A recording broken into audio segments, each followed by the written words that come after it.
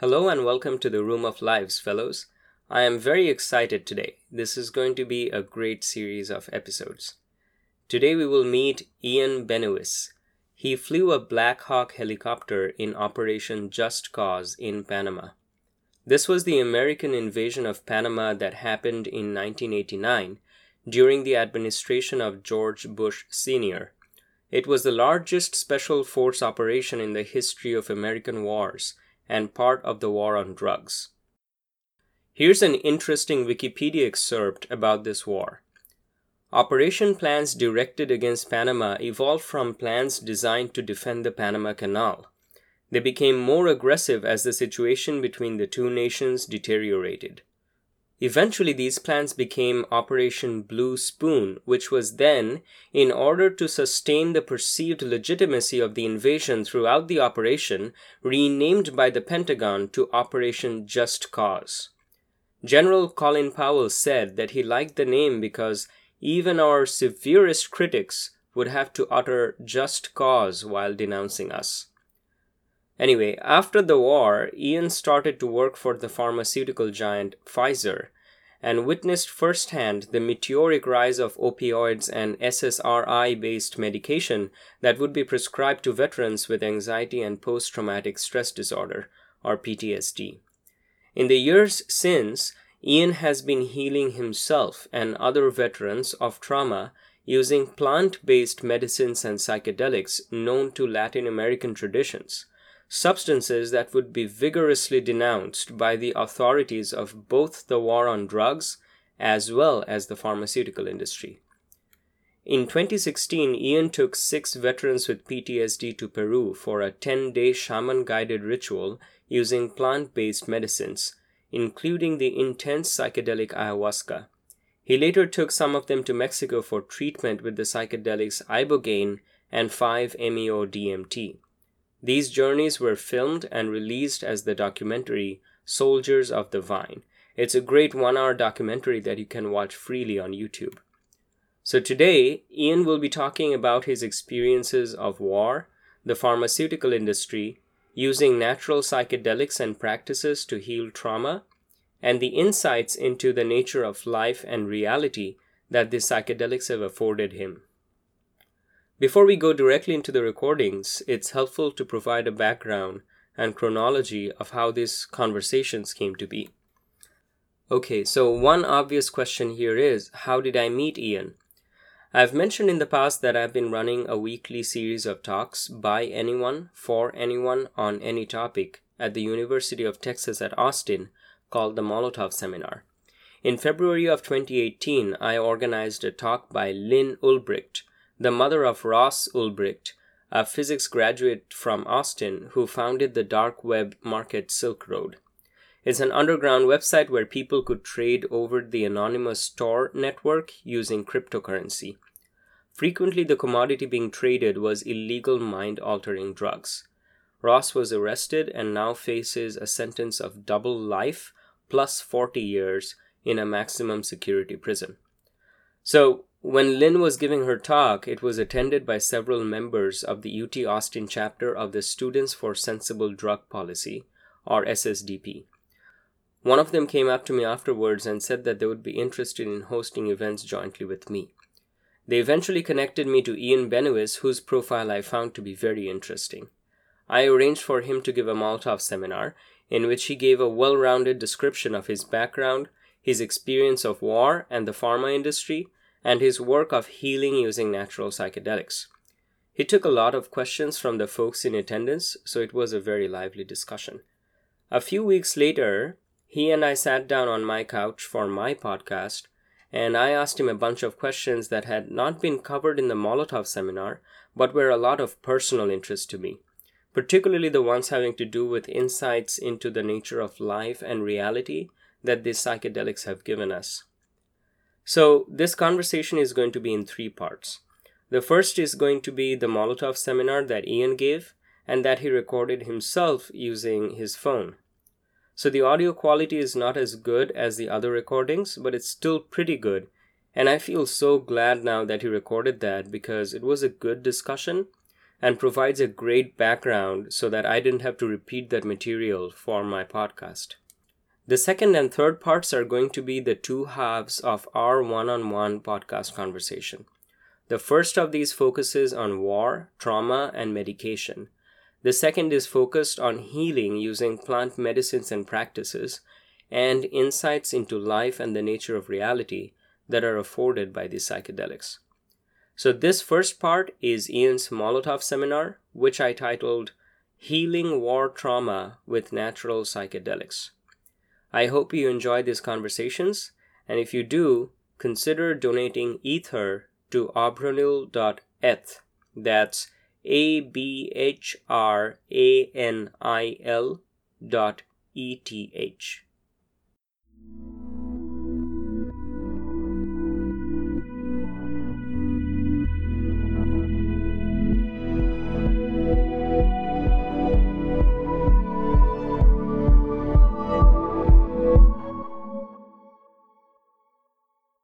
Thank you, guys. My name is Ian Benouis, and I want to keep this talk really as interactive as possible. I want to share with you, obviously, like my background story to put all the specific things in context.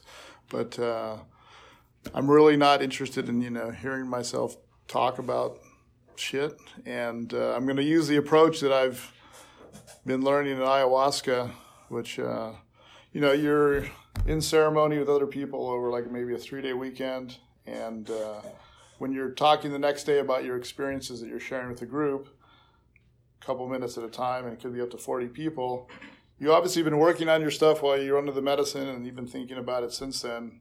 But then when it comes time for you to talk, you're really just supposed to not think about what you're saying and just open up and speak from the heart. And obviously, like a DJ, you've thought about the things that you want to talk about, and you've put together and you created, right? But you're not supposed to be like, okay, first I'm going to cover, because then it's going to take you out of the, out of the moment. So I want to keep it like that as much as possible.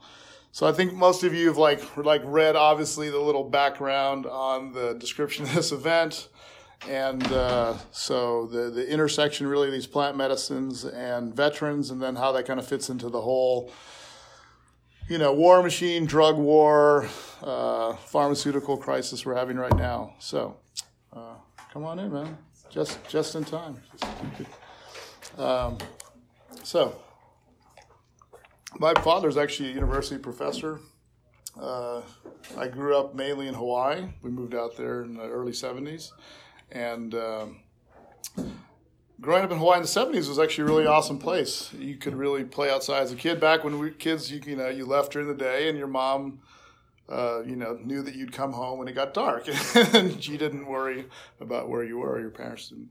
And cannabis there was really integrated into culture when I grew up there in the 70s. And it was effectively decriminalized, and everybody grew it, and it was part of the culture. It was an island culture. And I remember, my next-door neighbors, who were this Japanese couple across the street in their 60s, when we threw a ball or, soccer ball or football, got in their yard, and we went back in there, and they had, 2 pot plants in their backyard. And I was just like, man, everybody smokes pot. This is would have been, late 70s or something. And so I wanted to get the best education I could for the money, which was end up going to West Point to really get a good education and be able to serve my country and develop some leadership skills and some discipline skills. And went into the Army, where I went to flight school, and I became a Blackhawk pilot. Right, there's the Apache, which is, a gunship, right, that shoots rockets and Hellfires and things like that. And then there's a Blackhawk that you can put people in or equipment, or you can put something underneath it like an artillery piece. And so I graduated from flight school in 1987, was stationed in Fort Ord, California, which is now Cal State Monterey, and just basically south of the Bay Area. And within a couple of months of being at Fort Ord, we got deployed down to Panama in what eventually became, this is in 87, up in 89, the end of 89, Operation Just Cause. So, this is like the drug war that we're fighting all in Central and South America. And so we were down there to eventually just take over, to do a regime change on Manuel Noriega, who was a U.S. ally, a super good U.S. ally, but eventually kind of went rogue on his own drug empire in Panama, right? So we had to, reel him in. And so that was my experience of that, deployment. It's not like Afghanistan, right, or Iraq, the fighting that went on there. It was much more of a low-intensity drug war, but it was also the actual Operation Just Cause was a chance to use all this special forces equipment, all these Navy SEALs and all these stealth fighters. And so it was the biggest special forces operation in history. So it was like all the cool military stuff, that they wanted to test out. And so I got out of the military, moved to Texas, got a job working for Pfizer. This was the peak of this was in 1990. This was the peak of the pharmaceutical industry, and this is just when the SSRIs, like Prozac being the first one, and the synthetic opioids, or opiates, or whatever you like Vicodin, were just really being launched, and there was a lot of promise. I remember, these opiates are not going to addict people, and they're safer than the other ones, right? They're more powerful, more effective, and less addictive. And it's like, that's happened for every single thing. I mean, heroin was sold as is basically a way to deal with being addicted to opium. That's how it was marketed. So you just have a continuation of that. But in any case, so I did see some of the goods that some of the drugs did. We sold these heart medications and blood pressure medications. But hey there, you saw how much hype and possibility that they put on these SSRIs.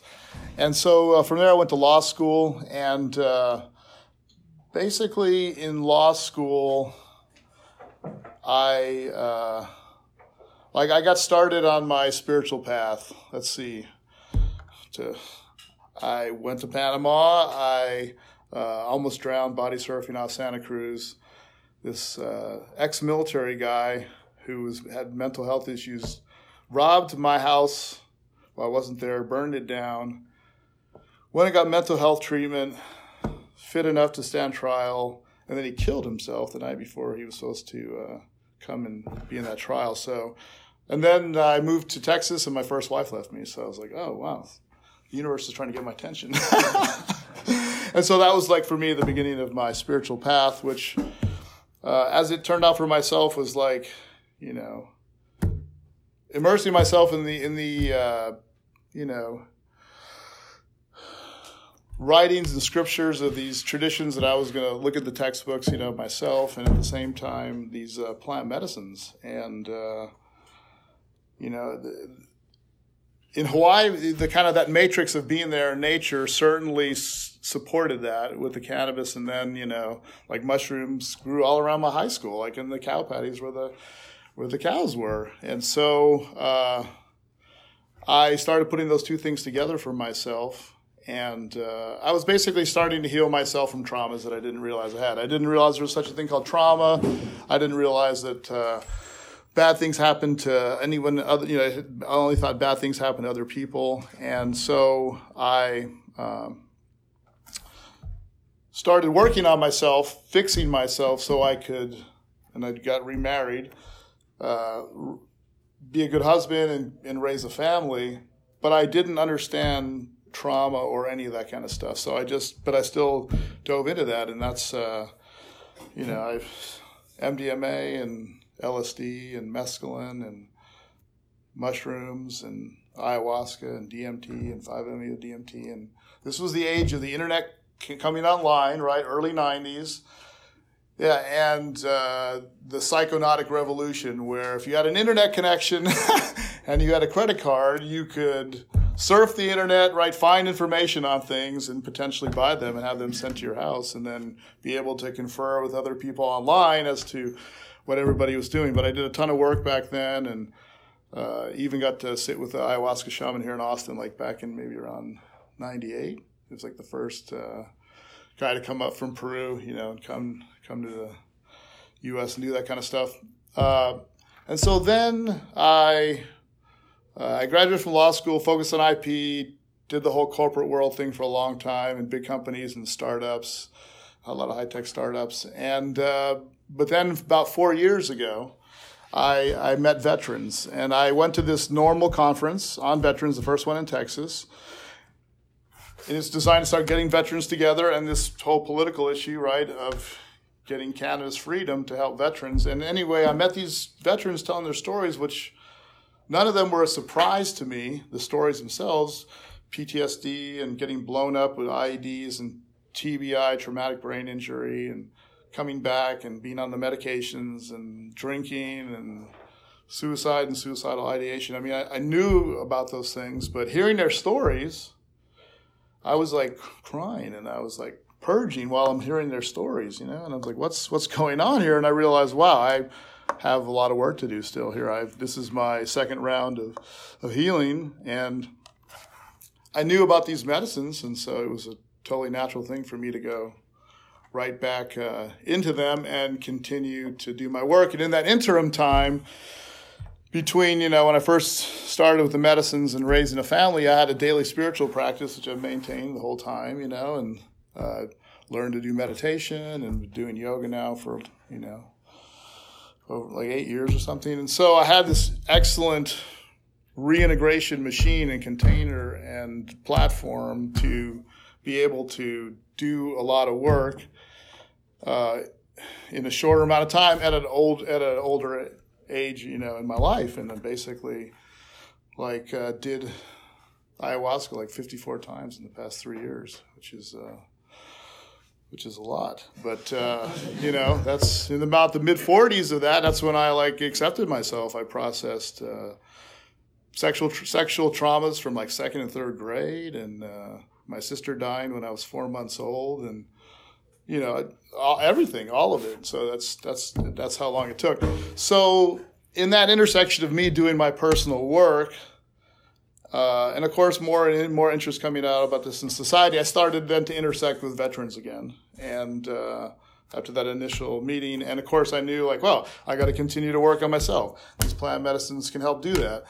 I'm a veteran, and I hadn't been integrated with other veterans, and so those two things just came together, and I started basically connecting with other veterans who were trying to do the same thing. And so started to do that with other veterans, and realized as that process went on that veterans were going to be the ones ultimately to be the avatars or the exemplars of how to end the drug war and show society, the planet, culture that you can't solve your political problems anymore using the military, fighting conventional wars. It doesn't work anymore. So now I'm involved with, what do I do? I support taking lots of people to go do these medicines, ayahuasca and the 5-MeO-DMT and the toad. Done that in Mexico and in Peru and then other places. And so, that's a lot about me. So let's start with some questions right there, because I could start talking about doing these medicines and experiences and whatever, but, Okay. Then I'll get you next. Right. Okay. If you had to have some statistics on how many people have you taken to either Mexico or here to do these medicines, and how many of them have recovered or are on path to recovery? I've been in this, taking people and been involved with healing stuff with, I don't know, maybe getting near 100 people over the past couple of years. And, it's all over the place, because ultimately the highest correlator to acquiring PTSD in war is childhood trauma. Think of it like an infectious disease, something that you get exposed to and you acquire. If you have a good childhood and you go there and you do this stuff and you come back and you have a good support system, you have a better chance of reintegrating versus someone who's already messed up. So you have this childhood trauma really problem underneath. And so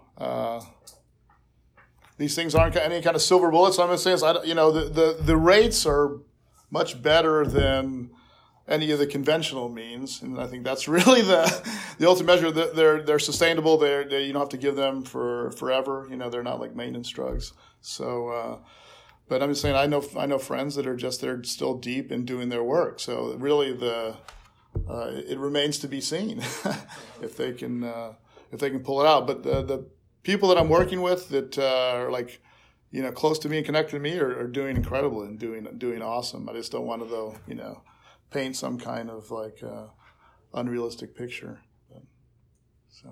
Sorry, so you had a question. So what is it? Well, you don't just do the drugs. You talk or stuff. I guess that's not really a question. That's okay. Go for it. What is the process when you go and do the ayahuasca? Yeah. You said there was a shaman, so he facilitates in some way. Yes. So it's in a ceremonial space. Let's pretend this room is an ayahuasca ceremony. There's some sort of altar, which is just to put it in a sacred space and have an orientation, and that person is then using music to be the mandala or metronome or focus point for the sort of meditation, group meditation everyone's doing while they're on the medicine, and the medicine's a psychic magnifier. So if you have things in your unconscious that need to be addressed, it directs the focus of that medicine on those things. And so you have music, and then you have periods of silence. So the music sometimes helps to give it focus, and then there's other times where it's more quiet, meditative, and the whole medicine itself is the whole time coming in waves. And there's moments where you have moments of complete lucidity and you're totally sober, and then seconds later you're like, oh my God, I'm never going to make it. I'm tripping balls so hard and I can't, and I don't know what's what. And so but the shaman or facilitator practitioner is holding the energetic space for the room, right? Keeping just however you want to think about it, distractions, negative energy, at bay, and keeping the integrity of the energetic room together, and then supporting people individually if they need it, or giving people individual attention or analysis, depending on their particular approach. And in Peru, and Carlos and his work and his brothers, you come to them and he sings you. Like in the case we went down there, we had the three brothers. It was super special. We had, you figure there's 10,000 Shipibo that are existing. Half of those are practicing. 10% of the shamans that are legit. That's the number that everybody agrees upon in all of, Central and South America. So it's like 500 people. And we had three brothers that were like third generation to mom and grandmother before. And so you would go up and one of those guys would sing you a song. And that song is like, it's a healing song. It's that person's looking at your energy and, helping to direct the medicine inside you and support your work with it. And so basically that person is giving you some specialized attention. So you're just sitting there on your mat for 6 to 8 hours while the music goes in and out and you ride the waves of the experience. So I was just wondering how you were feeling and what led you to have these first spiritual experiences, you said? First spiritual experiences, what? I guess you said that you had that first phase. And then what prompted me to, it was these life or death things. I almost drowned and, my house burned down and it was just weird circumstances. The guy burned it down was just, had mental health issues and my wife left me. So that was spiritual crisis, spiritual emergency. Well, why am I here? What am I doing? Why plants? That part is, if that's maybe your question, I'm not sure, other than I can say, like I was alluding to, that growing up in Hawaii and that culture where you were in nature, and you seem connected to it, that seemed like a natural approach. But it wasn't something like where, something popped out of the sky and said, dude, you should do, this. And I was like, oh, that's the answer. Yeah. So I don't know if that answers it or not, but yeah.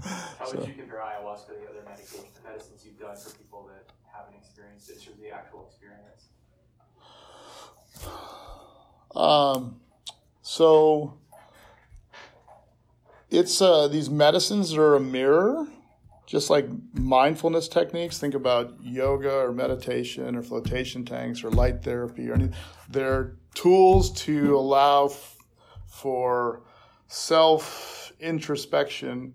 And of course, not just at your higher level mental functions, but all of your subconscious and stuff, where all the really important deep stuff is going on. And it just allows you, and it allows you, and it also drives you. And this is crazy kind of dance with it, where you can see those things, but your ego's down-regulated, but not off, and your judgment is, kind of turned off. It's just down-regulating along with your ego, and then your fear response is turned off. And then they're mapping this stuff scientifically right in the brain, the amygdala, and all. But so you can then see, you can go back and revisit something in your life that was experienced, it's traumatic, it's still stored in you, and have some kind of different, greater perspective on it that you can then recontextualize it and go, oh, okay, now that I see that I can accept that more. That makes more sense. So basically, a psychic magnifier that's going to look in you, and you already know what it's looking for because the things that you're hiding, and help bring that psychic material out in a way that you can evaluate it and literally reintegrate it back into you. It's really got to dismember yourself, right, before you can remember yourself, before you can shamanically remember yourself. And that whole idea, and those concept, right, is that you take you die a certain death, and you cut yourself up, and then you rebuild all the parts into nice and new, and then you put it all back together in your new body. But that's a great still metaphor for, you can look at that from the psychological aspect of, going through your subconscious stuff and processing it and integrating it back into you. But as far as the experience, the culture is kind of programmed with the Terence McKenna, self-transforming machine elves, and I was ready for the alien vistas and the, alien Disneyland. And I was like, wow, where's all the visual stuff when I first took it? And it was like super heart-centered. And I was taking out the Jedi holocrons for each person in my life for like a half hour, an hour, and just sitting there and be like, wow. And just like looking back at what that person means in my life. And there was, no visuals. And I think the more you do it, there's less visuals. Visuals are the sort of like an attractor and sort of letting you know that the medicine's there and working, but ultimately you don't need to have any visuals at all with the experience. So it's very personalized. It's very custom. Somehow the medicine, while you're in a group of people, if people know what they're doing and all that, where every person where they're at in their own life and all these people all together somehow can come together, and everyone can get what they need at the same time, which is why it's done and recommended to be done, in group settings with a qualified practitioner, because doing things like that off on your own, if you don't have the skills or the practice, you can get yourself into some tough spots. Does that answer your question enough? Or Yeah, I guess I was also curious how you feel like ayahuasca differs from other medicines you've done in terms of like just the way it affects people or the perspective you get. Well, like maybe what would be some other medicines that you were wanting to compare it to? Like maybe mushrooms or MDMA. Sure. So, right, DMT is Schedule I drug made by your pineal gland, made by your lungs as well. And you basically, you have DMT, and then you have a hydroxyl group on it. That makes psilocin, which is the active ingredient, right, in magic mushrooms when you take off the phosphoryl group and, off the psilocybin. And so these things are all very similar. These things are all very close to the serotonin and other neurotransmitters that are already in your brain. So ayahuasca is unique because the DMT normally gets deactivated in your gut by monoamine oxidase, an enzyme. The ayahuasca vine, the MAOI in there, blocks that. And so you have effects from the MAOI separate from its orally activating the DMT that's different than other medicines. So if you took mushrooms, you're getting like a variant on that DMT, and it does certain things. And then when you take ayahuasca, you're getting the DMT, and you're getting these beta-carbolines, which, a lot of people will describe ayahuasca like, getting your hard drive defragged, or getting scrubbed at the atomic or molecular or cellular level, concepts like that. So ultimately, there's no difference. You know what I mean? There's at the deepest level, there's no difference between mushrooms or DMT or 5-MeO DMT if you go far enough. So I've written some stuff that I talk about the difference in subtleties, but that's probably way way too deep for this here. They just fit. They have different affinities, right, for these different receptor and subreceptor types in the brain, HT1A and 2 and 2C and all these. And so they all have these subtle differences, but ultimately they're psychic magnifiers that are mirrors that help people to see inside themselves and use whatever they experience as the metaphor or vision or piece of art that they can take back from the experience and go, oh, when I had all these thoughts, I remember seeing this thing, right? And that thing, now I can go back and think about it later. That vision I had is a way to think back on that problem I was solving, or the understanding that I got. So you said that these things, unlike conventional medications, aren't something you need a prescription for. They just last indefinitely. Well, that you wouldn't have to take them like as a maintenance drug, where these other. Yeah. So that was the question. You also said you've taken ayahuasca, I think, like 50 times in the last few years. So do you get something different out of each experience, or is it just kind of like, I don't know, charging up again, or what? Yeah, that's a great question. I haven't gotten to a point where I'm like, yeah, I definitely need to stop.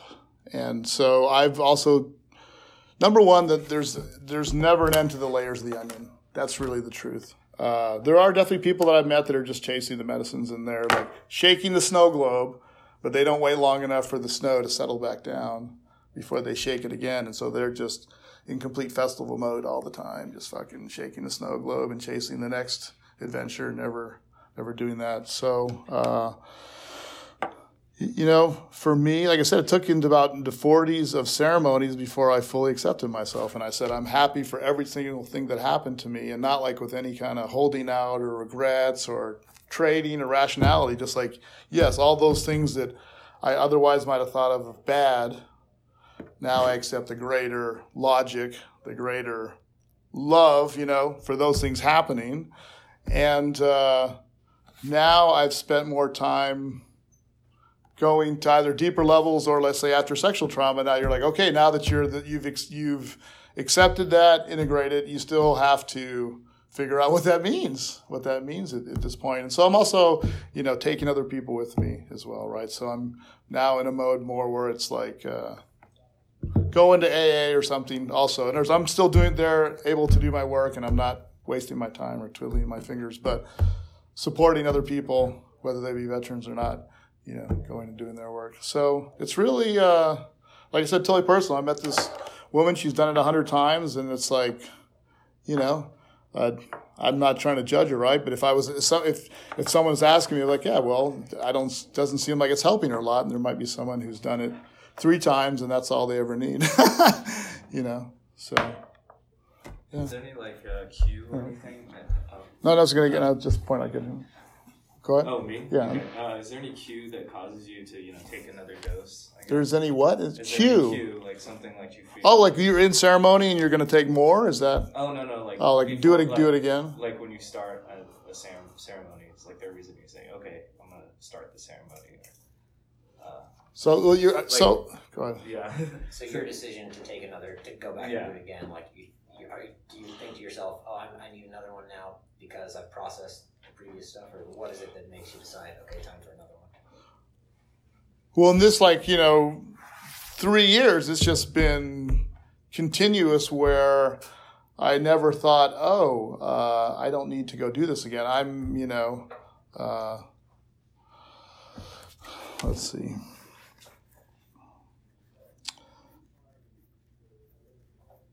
Yeah, I don't know that there's any cue or anything. I basically set out to do this work on myself and to go all the way and to finish. So so and that's that's like months. You know what I'm saying? Where I'm and there's no finishing. So it's just more that I've accepted myself and now trying to figure out what that means as far as who I am. But like I said, I'm still taking other people to go do it. So, yeah, I don't know.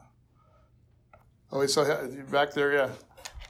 So, drug use is kind of a big part of Western culture as well, American culture, but it's not really ritualized in the same way you're describing. Like, there's just these complex code rituals around the procedure. I'm curious about what, based on your experience, what role does it play in the cultures in which it's done like that? What is it really?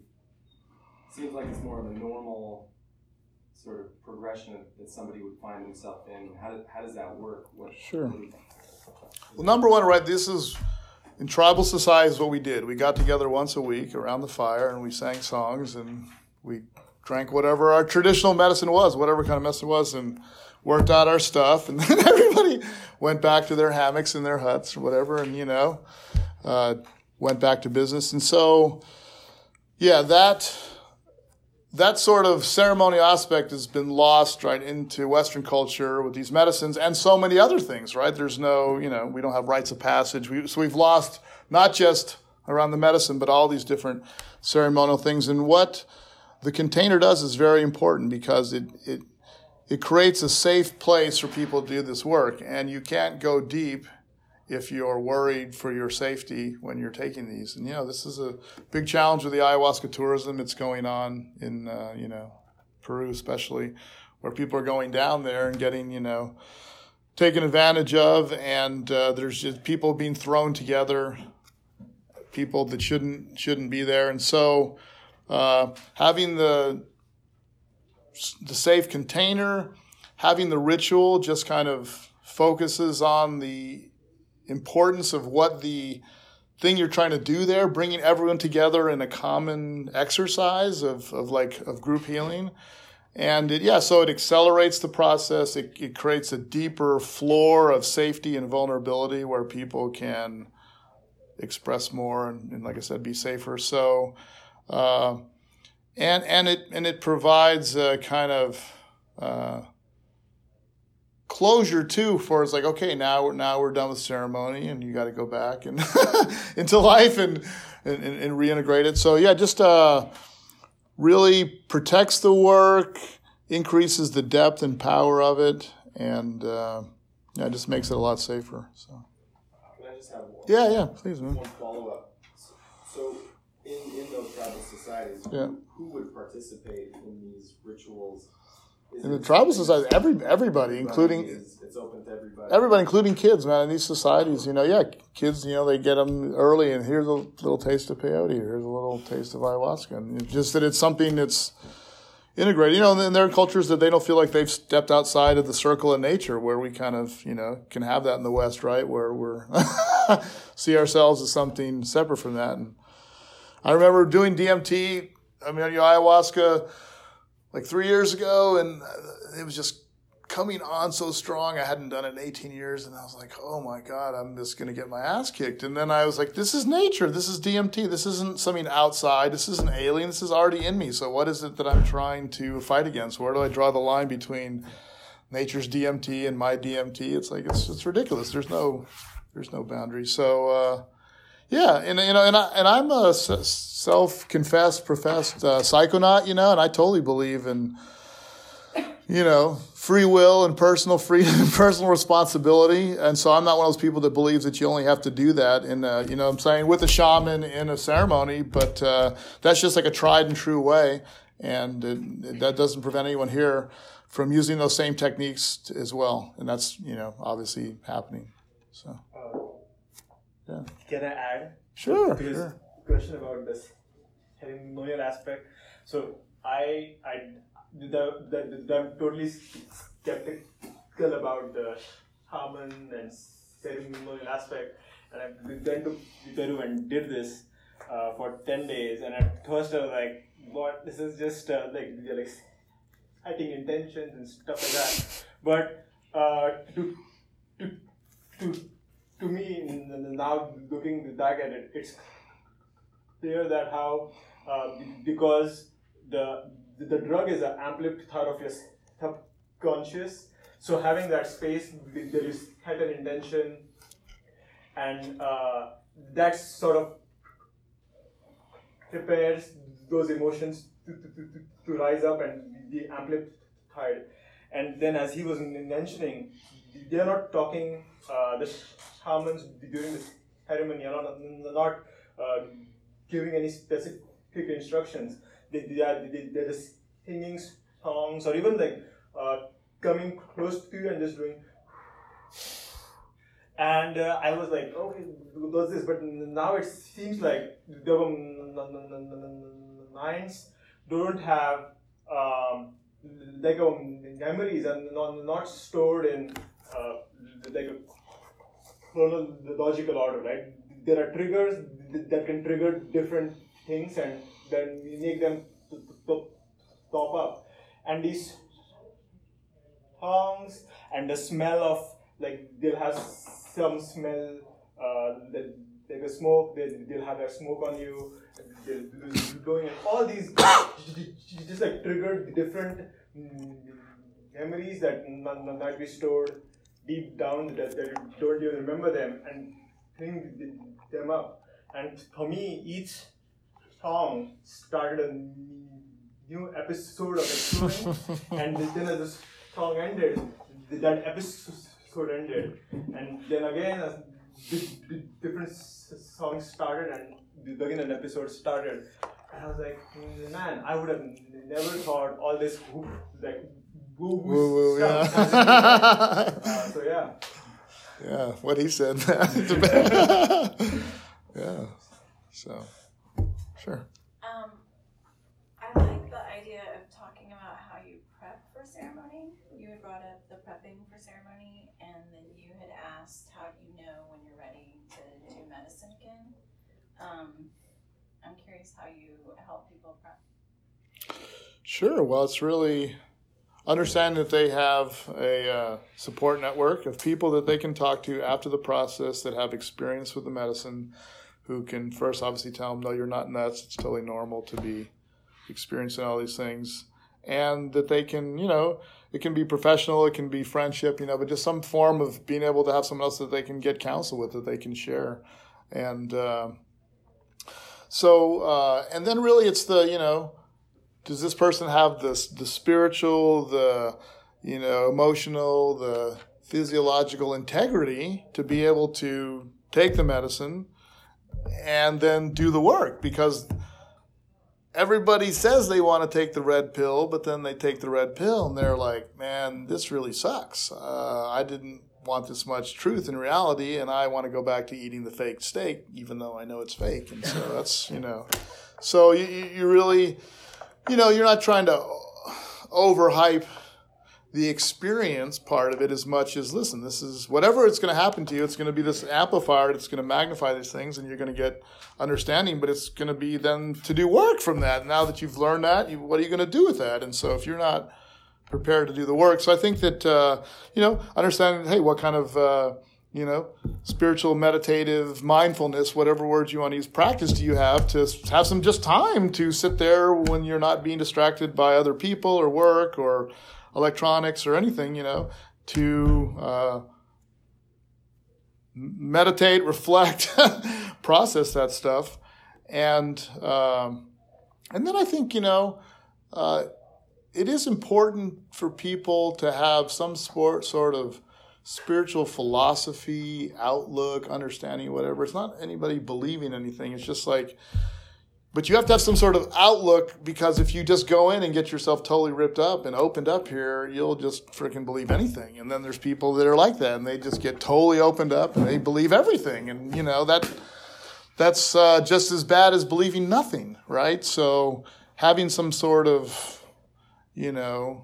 outlook that you can put these bigger experiences, bigger cosmic downloads into. So the really having the, you know, what I do is ask people. It's really easy. I just say, what's the reason that you're called to the medicine? And usually they just, you know, volunteer all the key stuff, which is, you can see, is like, are they chasing it? Are they trying to avoid something?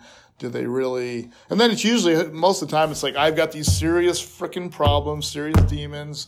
I'm going to die if I don't solve them, and I need help doing them. And yeah, but just having the support network, having people you can, you know, that just understand what you've done, not just, in other words, the person who can talk to you, but someone who has the intersection of talk to you and experience of these medicines. And then the, you know, spiritual practice, discipline, the ability to have time away from other people, the ability to control your diet and the thing, everything that you eat. You know, if you're in an environment where you're surrounded by a lot of distractions, and from that, it's going to be more challenging as well. So, yeah. So, is one of the side effects of like ayahuasca, when you take it, like some people will feel extremely nauseous or very ill, and that it would take some, like, either some preparation or a low dose for them to, well, like, to get, like, for their bodies to accept this medicine. The main reason for if people feel ill or bad on ayahuasca would be that they haven't followed the dietary restrictions on the way in, or another way of saying, they just have make really poor lifestyle choices, and they eat crap. You know, if you eat crap and you don't clean yourself up before you do ayahuasca, the medicine will kick your ass, and it will not be fun, and it will suck, because the medicine will tell you what you already know is that eating, you know, a bunch of soda and processed foods and you know, all the bad stuff that we eat is not good for you.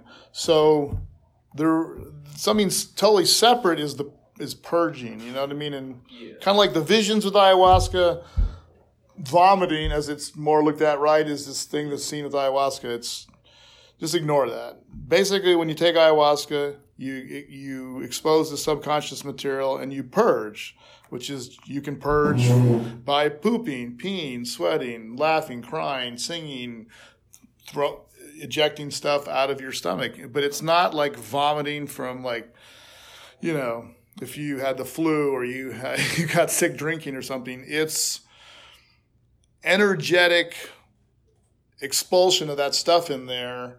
So you're both energetically letting go and your body's physically letting go. And, you know, you get that sort of spirit and matter experience married together, and it just super intensifies it. And just kind of like when you sneeze or other bodily functions where it takes over your whole body, when you're purging, you can't do or think about anything else. And so it's super, you know, has super psychological power when you do that. You really, you know what I mean? Like, you're like, oh my God, I want to let go of this shit. And you're like, bleh, you're literally letting go. And if you can't be telling your body anymore that you're letting go. So ayahuasca doesn't make you ill at all in and of itself. And if you do purge, you might feel nauseous on the part of leading up to the purge, but I can say from repeated experiences, you feel like $1 million when you purge because you're literally letting go. So you don't feel after. It's like, you know, you're sick in your stomach, and then you're like, oh, this really sucks. Now you're like, oh my God, I survived that. Oh wow, I feel great now. So does that kind of answer it? Or? Yeah, and also ibogaine, has it, for people who have taken that, has there been like have there been like improvements in like addiction to certain drugs such as like cocaine or alcohol and stuff like that? Ibogaine is really amazing. I've taken it myself. I volunteered to be like a vet guinea pig. Right, a week before I went to Peru, I did ibogaine and the toad, and then 2 weeks before that, I did 3 days of ayahuasca. And the ibogaine Crossroads, the place that I went, you know, in paid for all my stuff, and I did brain scans before and after. They have like 75, as high as 75% success rates for meth and coke and heroin and other opiates at about a year out with Ibogaine. And of course, I mean, that's just incredible. Nothing else can touch that. And the Ibogaine, it works on trauma, it works on traumatic brain injury, and it works on addiction. And of course, addiction is the thing that people see the biggest sort of focus on. And what it does is it like gives you like this biochemical reset where you come out and you don't have the cravings part, because you can go and see why it is you see the trauma, accept it, understand it, whatever, forgive yourself.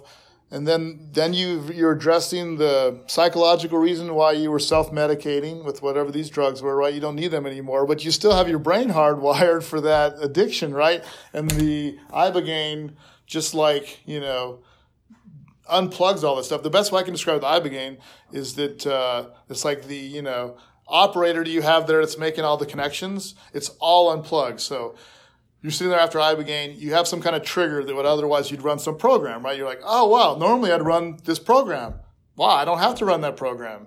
I can run that program. I can run a different program. I can edit that program. I can add subroutine. You know what I mean? You start realizing, because so much of our behavior is, on autopilot, right? Where we just response and trigger. And so it really unhooks all that and then gives you that chance not only, so you've got the biochemical reset, you've understood more about your life story stuff around the trauma, and now you're like, oh, okay, cool. What do I want to do? So, and it, for me, I didn't have addictions, but it'll work in the level of compulsions, obsessions, whatever. And trauma, especially early childhood trauma, pre-verbal trauma, you blame yourself because you don't have the logic developed over on this side to make any kind of rational sense of it. And so, Ibogaine through these brain scans showed I had excess electrical activity across my entire left frontal lobe, across all frequencies. I was overclocking my chip, and it was running hotter. And then so I could still process, but sometimes it would just, not work. And the way they explain when you look at those brain scans, they say that my ability to have flexibility of thought was more limited. Not like I could process one thing and do that, but I couldn't easily switch around. And so after the Ibogaine, I got a better balancing of my hemispheres, and they've shown that it helps to develop the connections through the corpus callosum, right, which we know in women is by default more connected than men. And so, I got all this personal healing where you go from maybe the hardware science of overclocking my chip to a more reasonable speed was that I could have more flexibility of thought. And my mom has had mania her whole life, and definitely I got some of the genetics from that. It kind of brought down some of I didn't really have any kind of, it's not like bipolar right in the depressive part, but it just kind of brought some mania a little bit more in check. So, and the fact that medicine is not used with the opiate crisis is just horrible. It's unbelievable. There's only 6 countries in the world where it's illegal. We're one of them. But if you can drive down to Mexico or go 12 miles offshore in international waters. So, Okay, so this is a question in terms of trauma healing through ayahuasca. Yeah. I have 2 questions. I'm curious, when somebody is doing a ceremony in hopes of helping heal trauma, after this, I know integration is a really important thing, and you're welcome to explain integration to everybody else because they may not know. But I'm curious, after the ceremony, is there more, is there confusion about what they just went through, or do they kind of immediately know what they just went through, and they're super open to their traumas that have surfaced? And what do you think that what's a general time of where integration starts taking place after ceremonies, or does it take multiple ceremonies for integration to start taking place? The medicine starts to work the time when you choose, you're asking with a cue, whatever, to do those ceremonies. So it starts to work because you create the intention, and the intention creates the focus in your mind, and so you start to prepare for it. And then, So let's say someone did some processing of some trauma in ceremony. There could be the opportunity after the ceremony's over, like lots of ceremonies, when you're done, then you go and eat because you haven't really been eating during the day while you're doing it. And so there could be an opportunity there to talk to the shaman, and say, hey, here's what I experienced, and can you give me some insight into that or some help around or something?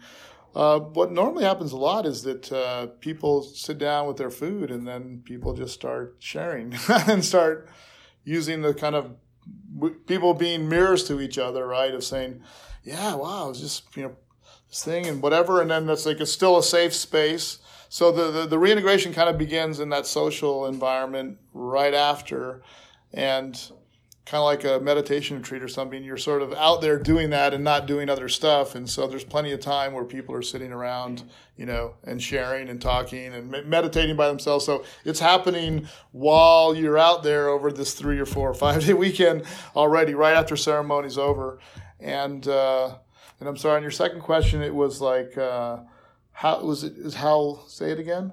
I was wondering, because I know for a lot of people, sometimes the integration doesn't immediately happen. They're still in a process of what happened. What do you think is like the general time when it begins to start happening?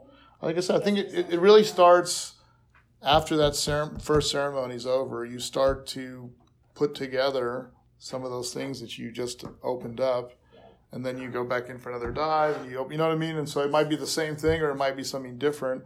And every day is part of the process, either right after for a short amount of time or the next day. The next day you could be spending 2 to 3 hours in a group of 40 people where people are going around one person at a time, which is an exercise, right? We're not normally able to do or normally do, where that person's like, okay, my name's Ian, and last night here's, what came up for me, and you're sharing out with the group, but also it's like not just to be like, hey, let me tell you the cool stuff I experienced, but let me be very vulnerable, right? So the reintegration's happening there where I'm like, and all the things that I'm told you about or I've shared publicly, of course I've shared first in ayahuasca ceremony, hey, there's all the sexual trauma, and you're like telling somebody your personal experience. So it's happening right there. And then you're getting healing from other people's being there and listening to your story and letting go of it another way by telling it. And then someone else tells the story and you're like, wow, that person's just like me. Or I see that aspect of what happened to them, how it helps me to see something. So this whole thing of just like mirrors and mirrors and mirrors. And then you're just like, wow, you're getting healing from, I'm the only person that's messed up, or the only one that's got problems, or whatever, whatever your ego's telling you inside your own experience, the validation you get by people coming together and vulnerability and sharing this stuff is super healing and is another form of reintegration. So, and then after that, people will have get-togethers, reintegration potlucks, people be in their smaller groups of people getting together on a regular basis. When we came back from Peru, we're all over the country, right? So we set up, when we went down there, I created this Facebook chat for all the people that were going. It was this crazy, like, logistics, therapy group, all this kind of crazy stuff. And then we came back. We did, like, Skype calls twice a week, Monday and Friday. It started off, and they were, like, 4 hours long. And this was just 6 of us, and because it was that crazy. And then we went, and I took those same veterans back to Mexico for Ibogaine, a bunch of them in towed. So, yeah, you got to, build that process, but it starts happening right away, and it can continue on, for days, weeks, months, a lifetime. And that's really the truth, is that, if you start on this, you should just be aware that the only way is through, and you just don't want to like remodel your house or your life halfway. So. And also add to that, I think so. Then the first time that trauma pops up, it might not be as specific as, oh, I was abused in my childhood. It might be something that makes you really afraid, and you're like, I don't want to enter this space that is making me afraid. Or it might be like a demon or a thing that symbolizes that fear of entering that space.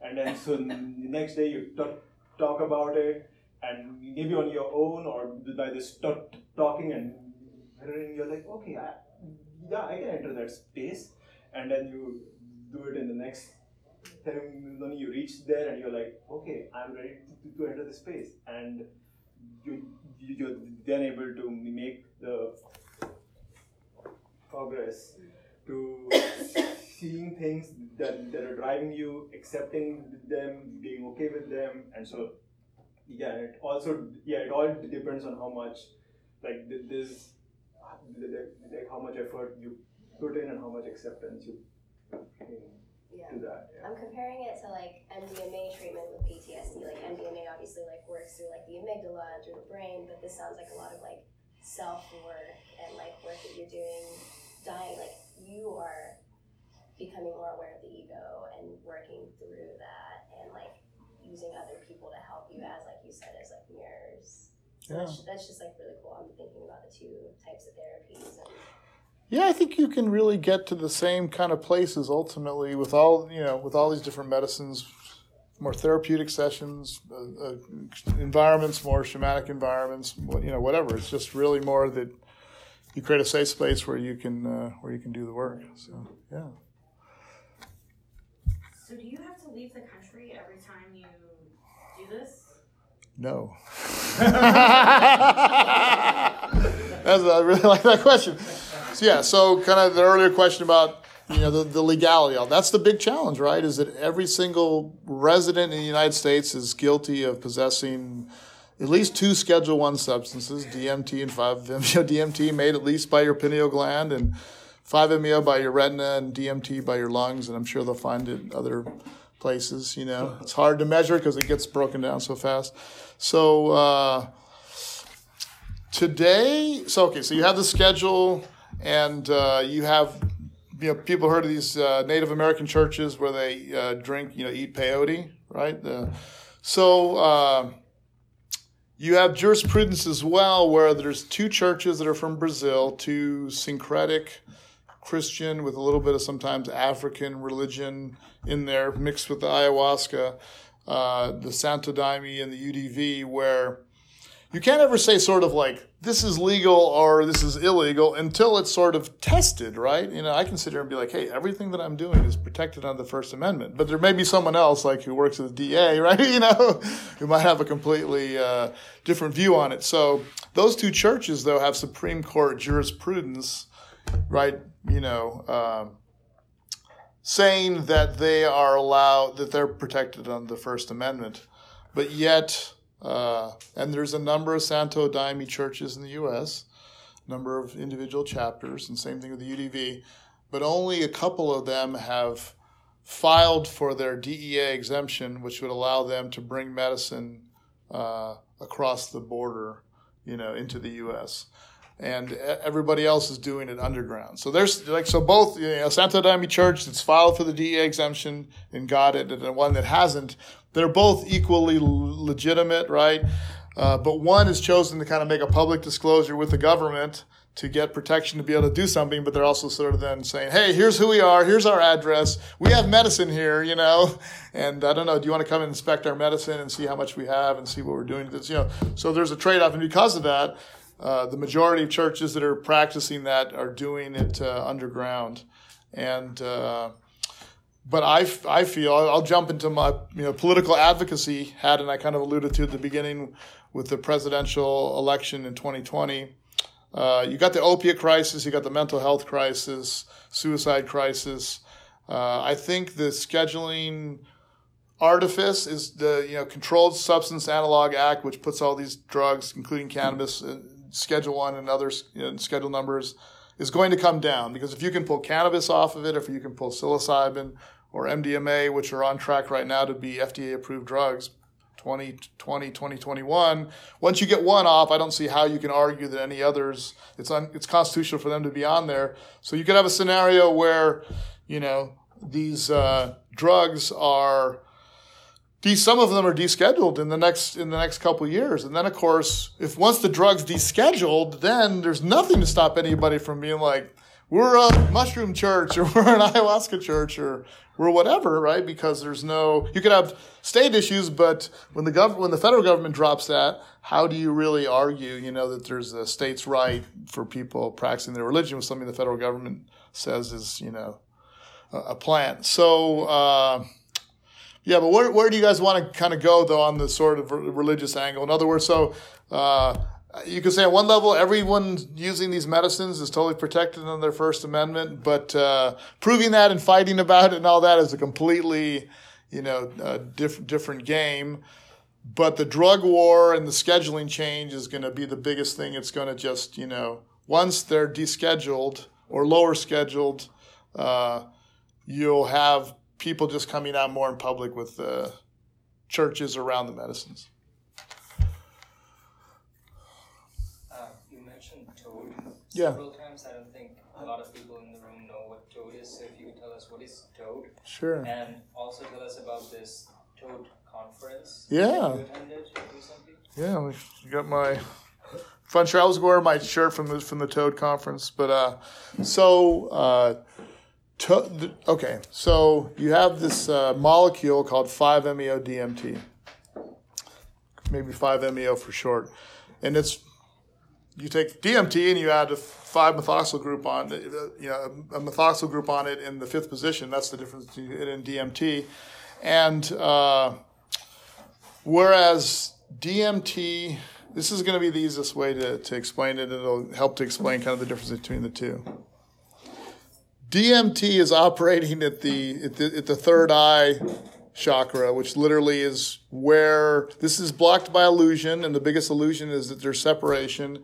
And ayahuasca, DMT specifically, helps you to orient and put yourself in the web of creation, in your ancestral line. How do you relate to your family, the people around you, the whole thing, right? Through sensory information, visual information, auditory information. 5-MeO-DMT, it works at the crown chakra where all the sensory information is gone, the ego's turned off, so it's non-dual, unity, consciousnness, infinity, eternity, and it's all love. And so you can literally do that, and it turns with ayahuasca, the ego, even though it's like downregulated, the amygdala is downregulated, so I'm just like an MBA, it's still there with the spirit, let's just call it the higher self and the lower self are in this like dynamic dance, and you're going with 5-MeO. It's all spirit, and that's your identification is with the whole thing. So it's a substance that has been snuffed along with DMT-containing plants in South America for thousands of years. Ayahuasca was actually a later invention. But in the past 20 or 30 years, this 5-MeO, so you can get 5-MeO-DMT out of one animal on the planet. It's in these other plants, but never as like the main substance. There's all these other tryptamine alkaloids in there. But, creator, source, whatever, how you want to look at it, decided to put this O-methyltransferase enzyme in this one bufo that's in the Sonoran Desert that lives into part of Arizona and Mexico, where if you squeeze the glands, instead of getting out bufotenine, you get out 5-MeO-DMT. And if you vaporize that, you will potentially merge with the Godhead. So, or stuff like that. So, but that's just a little quick primer. Okay, But seriously, does anybody have other questions about 5-MeO-DMT or what it is or what's it? Does anyone ever have a bad trip from this? From 5-MeO-DMT or any of these? Any of them? Okay, my take would be the only time you have a bad trip goes back to more like if you broke the rules, as it were, on what you have to do. Because if it's a difficult trip, then there's nothing bad. If it's difficult, if there's fear, literally from a medicine perspective, you're in medicine and you're like, wow, unicorns, mermaids, this is awesome, the unicorn is like pooping out rainbows, versus like, oh my God, it's so dark and scary, whatever. The fear is just a way to get more of your attention. That's all it is. It's for me. If I have any fear, I go towards it faster and try to breathe into it, because it's not. There's no fear. It's just information, and it's trying to say, I'm trying to make this more, intense for you to get more of your attention. So there's no such thing in my mind as a bad trip. There's difficult trips where you uncover darker subconscious material that you need to process. But the only time people have bad trips is when they either, like I've been there, take SSRIs and then don't disclose it, and then take ayahuasca and have a complete psychotic break and have serotonin syndrome for 5 days, and, or did the same kind of thing with Toad where they took the medicines, or they were drunk before they came in, or, lied or were in a really bad place. People can take these medicines lots of times where they don't have, they're not in the right mindset. It's a bad setting, right? Not a safe container. And they can have really bad traumatic experiences. So, but ultimately it's not about those medicines, right? The medicines in and of themselves are just a technology. They don't cause or deliver bad experiences. It's only people's use of them or misuse of them. In my opinion, they can ultimately deliver a bad experience. So, and I mean, to add to that, I think as you mentioned, there is an experience amplifier. So if you experience some fear because of some trauma that's topping up, and you try to push it away, you're like, no, I don't want to think about it. That fear can multiply. Yeah, it just amplifies until it amplifies. You're like, that was a bad experience. Until it breaks through. It's just like in a cell potential, right? The electricity, it's like, no, you resist it. It's like, it has to get higher and higher, but at some point, it trips the switch and the shit comes out. What do you think about, like, on a societal level, if more people were exposed to these medicines, possibly people in positions of power, like leaders, how do you That is a great question, and that reminds me to talk a little bit about this Bufo conference I went to, where I met a guy who knows the Mexican president, like back when they were 15, or they're same age.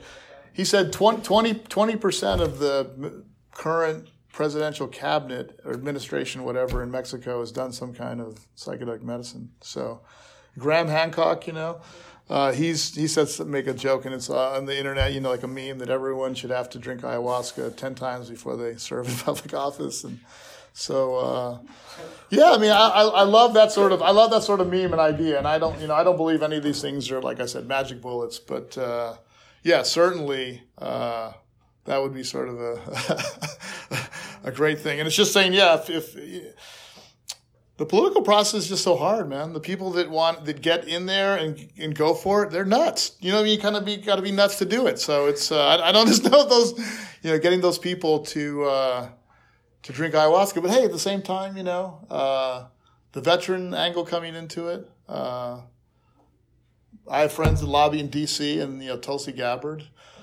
right? She could be the next vice presidential candidate on the Democratic side, and her office knows about ayahuasca. So that people, they're hearing and knowing about it. I'm definitely involved with people that are trying to take like special forces, and I've done some of this myself. And SEALs and guys like that, people like that, to these medicines. To instead of having Chris Kyle, American Sniper, you have badass American over here, but healed the trauma and the addictions and is also, not trying to promote violence as a tool to solve our problems, and that's really starting to happen. So, does that kind of? So, 5-MeO-DMT found in the glands of a toad, or yes, one particular species has this. Medicine in there. So is it like on the skin, or is it just like a gland? Yeah. So since I don't want to go the slides and all that crap, right? But it has these parotid glands on its back, two big ones, and then it has one on it, like it has it on its arms, and then two little ones on its back of its legs. So you milk that, you squeeze it, and people collect it. Let's say they put it in an aquarium, right, and it squirts on there, and then it dries, and then they scrape it and 15% of that material, on average, let's say, is 5-MeO-DMT. And then you would vaporize that and inhale, that medicine can be taken nasally, vaporized, sublingually, rectally. Because there's this one episode of Simpsons where Homer Simpson he licks a toad. Yes, there's all sorts of right? Pop culture. Well, okay, so you can lick a toad. You can or you can't? You can. Now, you shouldn't, but you can. Because if you think about it, that's what the dogs are doing in one way when they're biting it, right?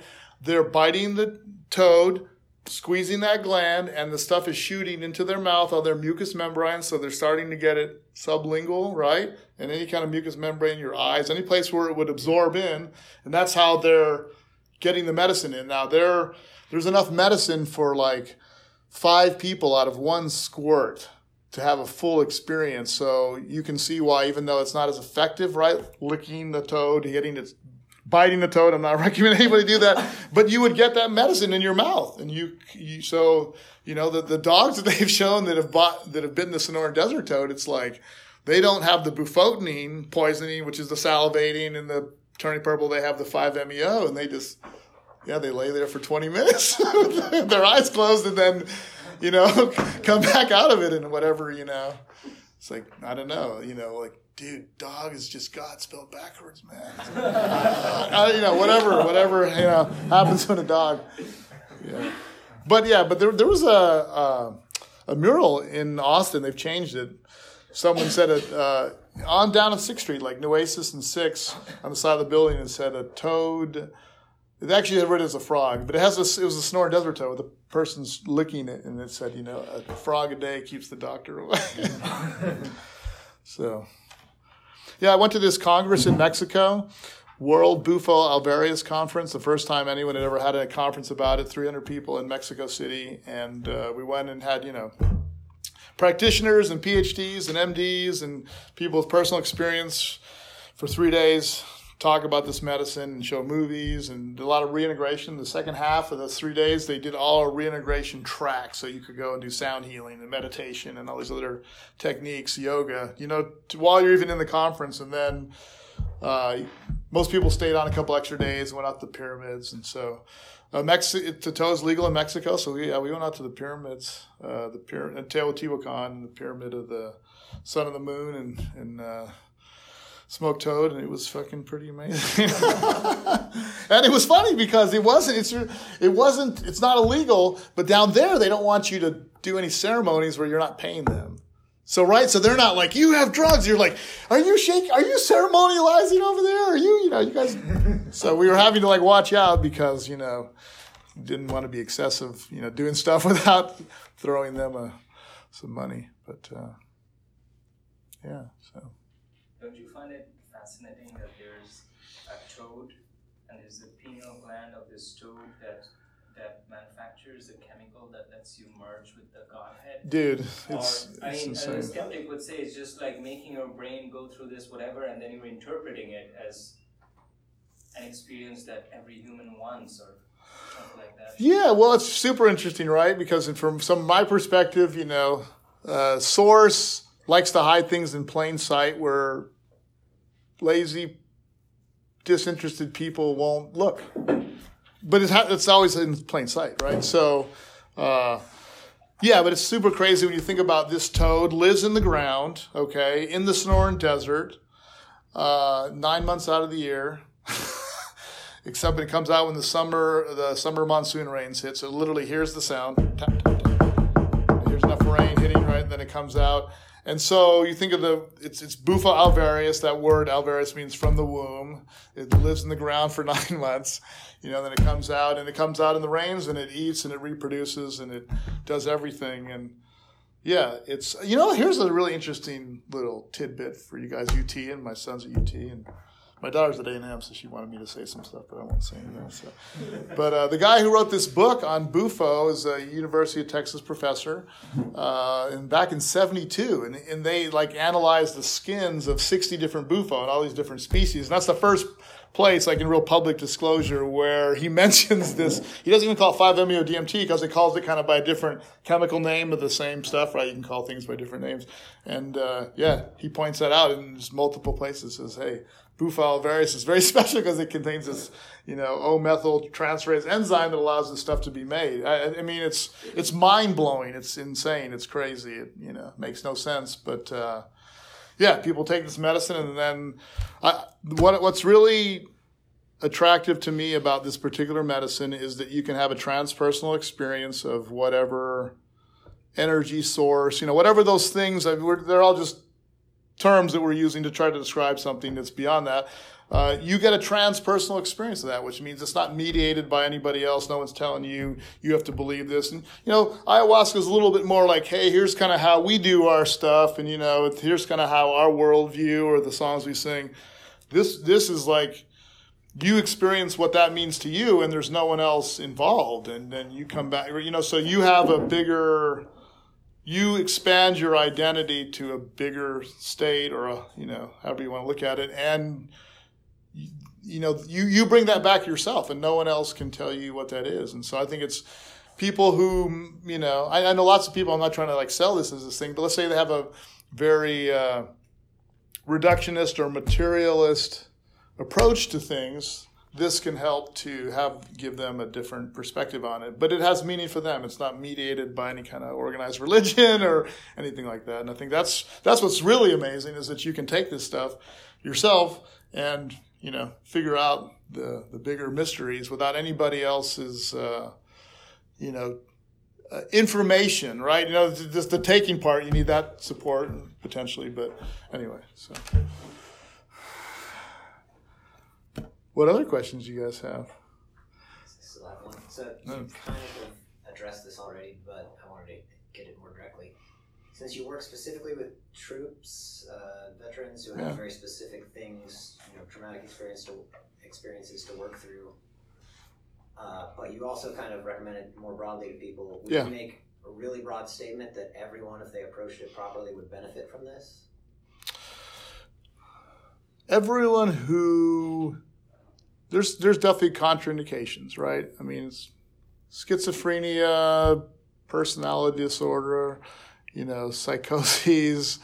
You don't want people with real serious medical issues taking these things. But beyond that, someone who's called to the medicine, which just means that you have a legitimate reason for yourself that you want to go and do this work and do something with it, getting the right, practitioner or all the things you need to have a successful experience, however that's going to go, doing it yourself, whatever, is that you have that right intention. Yeah, people can totally benefit. But I mean, ultimately, I think it'll be one of those things more that not everyone has to do it, but the benefits of people doing it will spread out further. Someone asked me at ayahuasca, what do your dogs think about when you do ayahuasca, or your animals, whatever, your pets, And I was like, well, they think that I'm less of an asshole. I'm less of, I act as less of an asshole towards them. So, it's what you get out of it should really be practical, I guess. So. Yeah, I guess, and to add to that, so Michael Pollan has this book on Can I jump? Who else has read the Michael Pollan book so far, or has it to read? Michael Pollan. It's he's the foremost food author probably on the planet. Omnivore's Dilemma, In Defense of Food, Cooked, and then a book previously called Botany of Desire. So he's a New York Times best-selling author who wrote this book about psychedelics called How to Change Your Mind, and he's been on now Stephen Colbert, NPR, Fresh Air. He's hit the major kind of outlets, and so just so people know about this book. Yeah, he mentions that the researchers think that the mind can either be too structured and obsessive, or too non-structured, or in between that spectrum in different people. And the psychedelics seem to have everybody who is biased towards too much structure, like addictions or compulsive or their obsessions. Those are like too much structure, and even the normal people, I guess, are too structured. But anybody who is on the other side of the spectrum, like schizophrenia, bipolar, they'll be, I guess, harmed by having this experience. So. Yeah, and you kind of have these two sides of it where you have this sort of trauma and healing side, and then you have the kind of personal growth side, and these two things will work together. This is, let's say, veterans or anyone who's had any kind of trauma. And over here you have the microdosing, Silicon Valley, Burning Man, 4-hour work week, Paleo FX, like human potential stuff. I met a guy down in Mexico. He has a company, 50 people. It's a company that they use software to make sure that their employees are happy or happier, make them support their happiness. And they have the metrics, you know what I mean? And they have the software and they have the vision and all that stuff to do it. And so I'm like, these are the kind of, that's how, business will spend money on this, right? Over here you're like, man, come on, help the veterans. Hey, it'll save you money. You can spend, a couple $100, $1,000 on an ayahuasca voucher instead of giving them all these meds. But over here, this is the part that will kind of drive it for the culture is people who are, hey, I don't really have trauma. My life's generally fine, whatever, but I want to be more efficient. I want to be more creative. I want to be more this and that. And, and this part of it here, too, will help subsidize this sort of healing part over there. So. Do you feel like if people are doing it for that, though, they're doing it for the wrong reason? I mean, it's not like all these tech companies are so great in the end. Yeah, that's a totally right. That's a totally great question, and kind of an irony, right? Is like we're shifting on cannabis, and I tell people, here's a headline from the future: 2026 World Cup in the U.S., Mexico, and Canada, but the Weed World Cup. It's definitely going to be legal by then. FIFA can only spend so much money, get so much money from selling beer before the fans start to fight with each other, right? So weed's gonna be everywhere in that World Cup. So I'm not saying like exactly because they're gonna do that like that's good. I mean, I've never been to Burning Man, but look at Burning Man. It's like sold out. It's totally corporate. It's like a bunch of tech people from the Bay Area going out in their super massive stuff. It used to be all like trade economy. And anyway, so, I don't I'm not making any judgments like right on the good or bad of that. I'm just more like, that's kind of what's going to happen.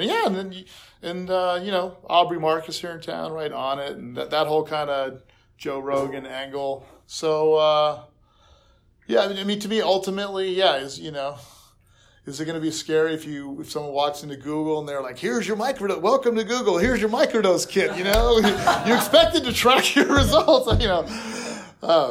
but I mean, we're getting to the edge with all these changes in our social structures. And, I was watching some stuff about, quantum computing and saying we have like really simulations of computing. We have proto-computers that are doing 30 qubits, and they said that at 300 you can map every atom in the universe. And I was like, that's not, that doesn't seem too far away when you can create a simulation, at least at the atomic atom level, right, of everything in the universe. That's a lot. So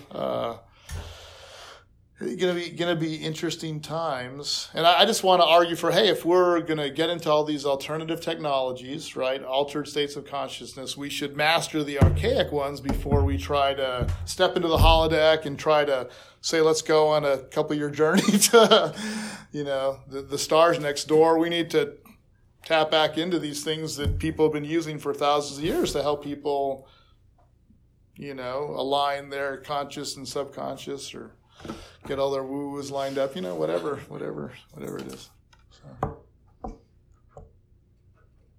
Well, I think that's probably a good place to come to a close then. Wow. Thank you guys. That was a lot of fun. Yeah. Thank you for joining us today in the Room of Lives.